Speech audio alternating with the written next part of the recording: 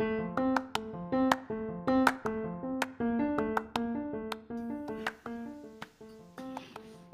everybody, it's Wednesday the 27th of May.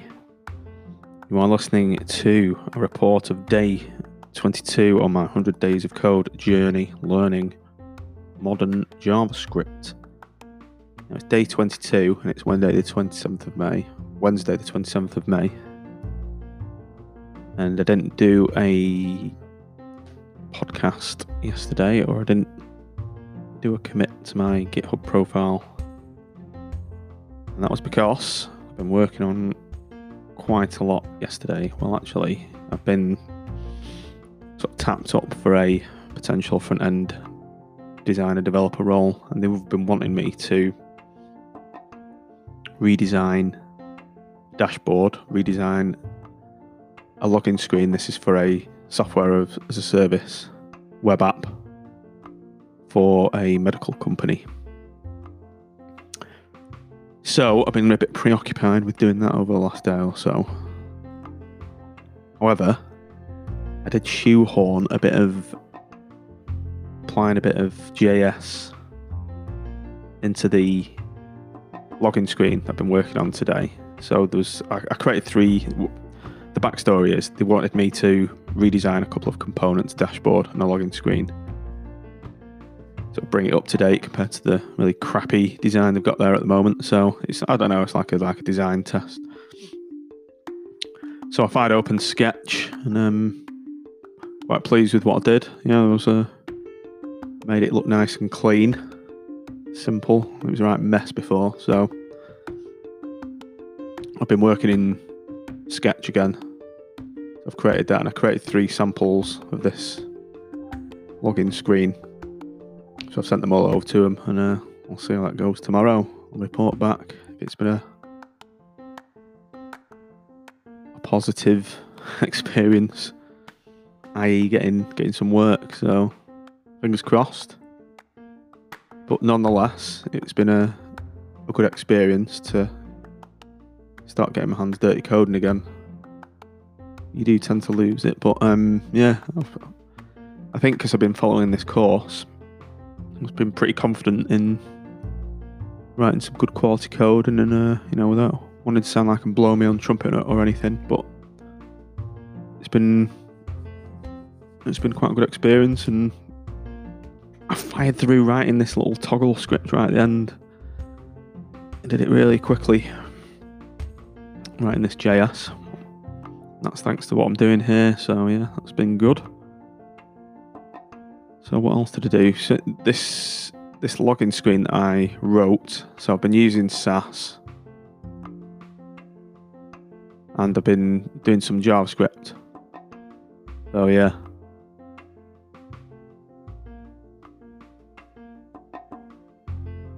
So the JS that I've written, it's basically getting 2 references to elements. One was on getting a reference to the body. So on the body, I was adding a class called dark.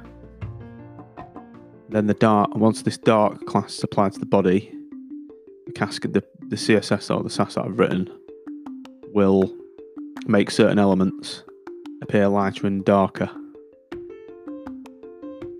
So that was that.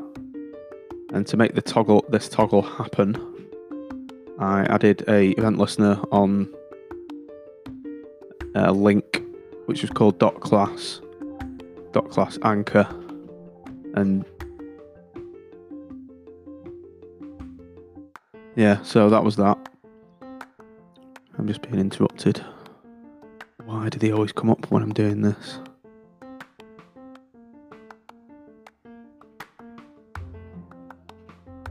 Eddie, I'm right in the middle of something. Right, well, I can't. I'm just doing this audio journal. Come down when I'm ready.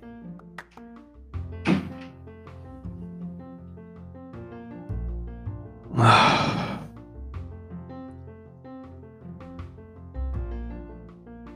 think I need to get up a sign saying "Do not disturb" or something, or a recording. You know, like they have in studios on air.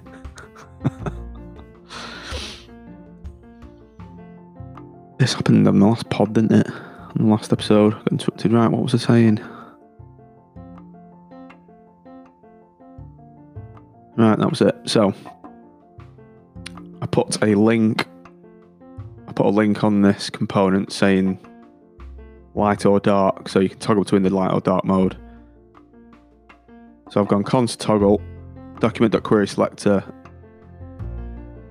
.forgot a. So the div was called forgot, and within the div it had a element called a. So I was getting reference to that click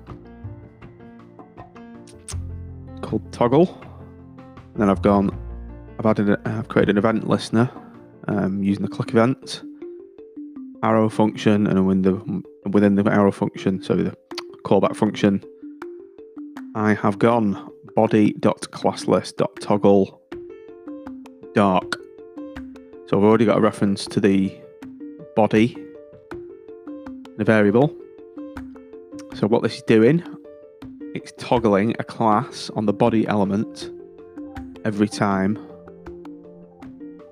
the link is clicked. So click one, it adds dark, click it again, it removes dark.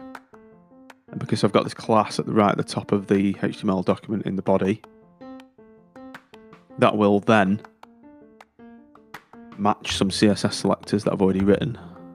So it changes the style to light to dark to light to dark, light to dark. And that's that. So that's pretty good.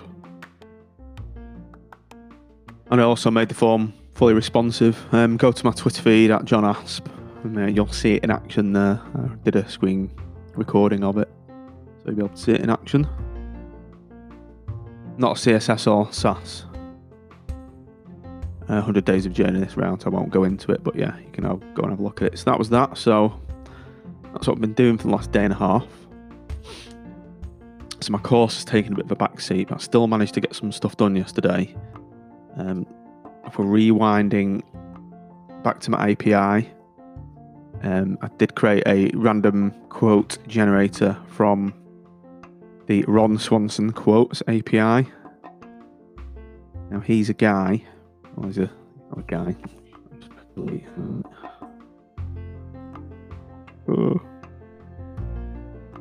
New keyboard. Papers.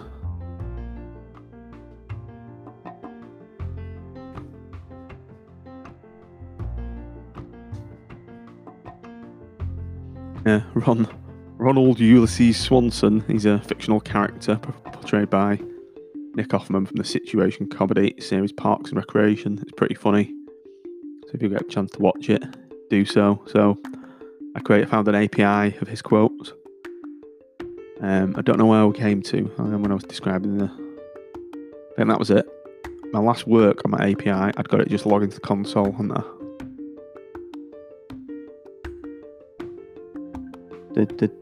So how did I get it printing to screen? So I've now got that printing to the screen. Just rewind. So we're using the XML HTTP request method, to create a request object. So we've got that. I'm listening for my events, the ready state events, and if the ready state reports back 4, then we're good to go. I put let quotes, what am I doing? And I'm adding the text to the quotes object, the inner text property. I'm adding the quote, and that's added it to the screen. So that's working anyway on refresh. One little gotcha I did come across that I remember when I was pulling this data back. There were square brackets around the actual content itself, so I had to do a bit of string manipulation to get rid of those. So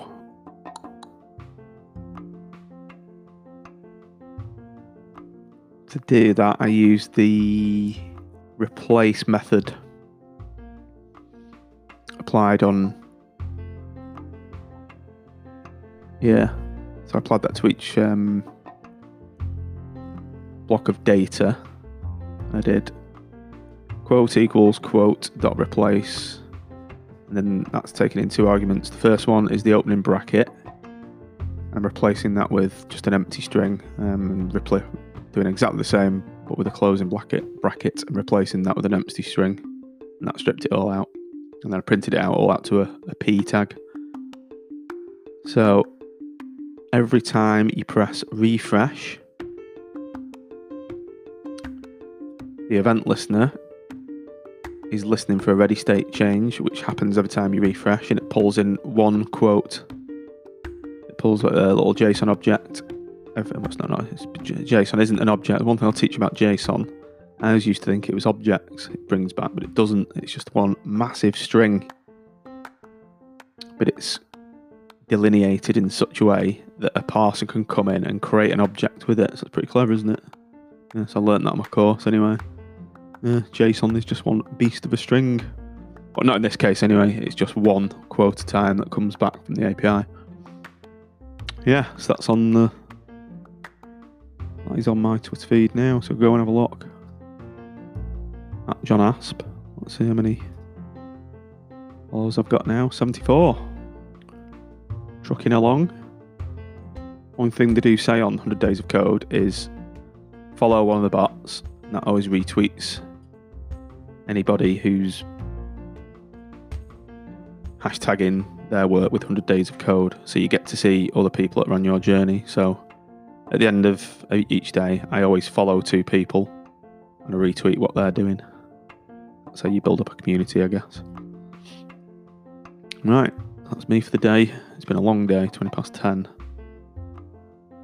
Been in my office all day pretty much, which unlike me, I normally get out quite a lot. Out and go for walks or runs and stuff. Well, I've been out once. It's been a really nice day, so I'm going to do as much tomorrow. I'll probably a nice walk in the countryside.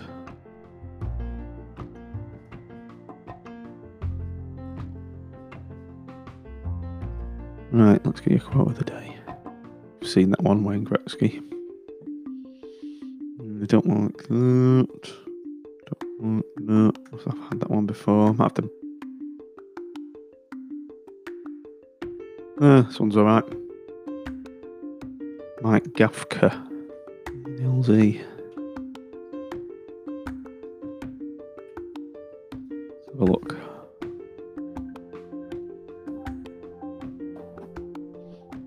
Doesn't have a wiki.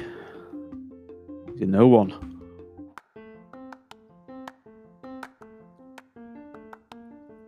According to this, he's a SaaS and business strategy finance, something or other.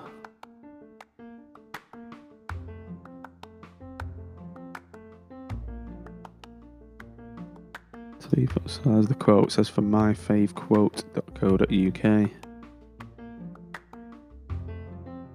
Maybe they've got an API, might hook into it. Anyway, Mike said, to be successful, you must accept all challenges that come your way. You can't just accept the ones you like. And that's true. Let's bring it back to a work or coding context. I think if you're working on a Kanban board or I don't know what you call it. If you're working you're taking tickets, Jira tickets, you always tend to get the easy one. You always tend to pick the easy ones or the easy tasks. There's a book called Eat That Frog. I think it's by a guy called Brian Tracy, which I've read. I think the takeaway point is always do the hardest task first. The hardest or most unpleasant task first, then that makes the rest of them easy. It gets your hard one out of the way. The thinking is behind the name Eat That Frog. It's like if you can eat a frog, you can do anything after that. So yeah, that's that. Right, that was day 22. On day 23, I'm going to put error handling into this API. That's one of the additional considerations in this little mini project I'm working on. So I'm sure that'll take me all day. So that'll be me on day 23. sign off now and see what the fire was about downstairs. Right, catch you later.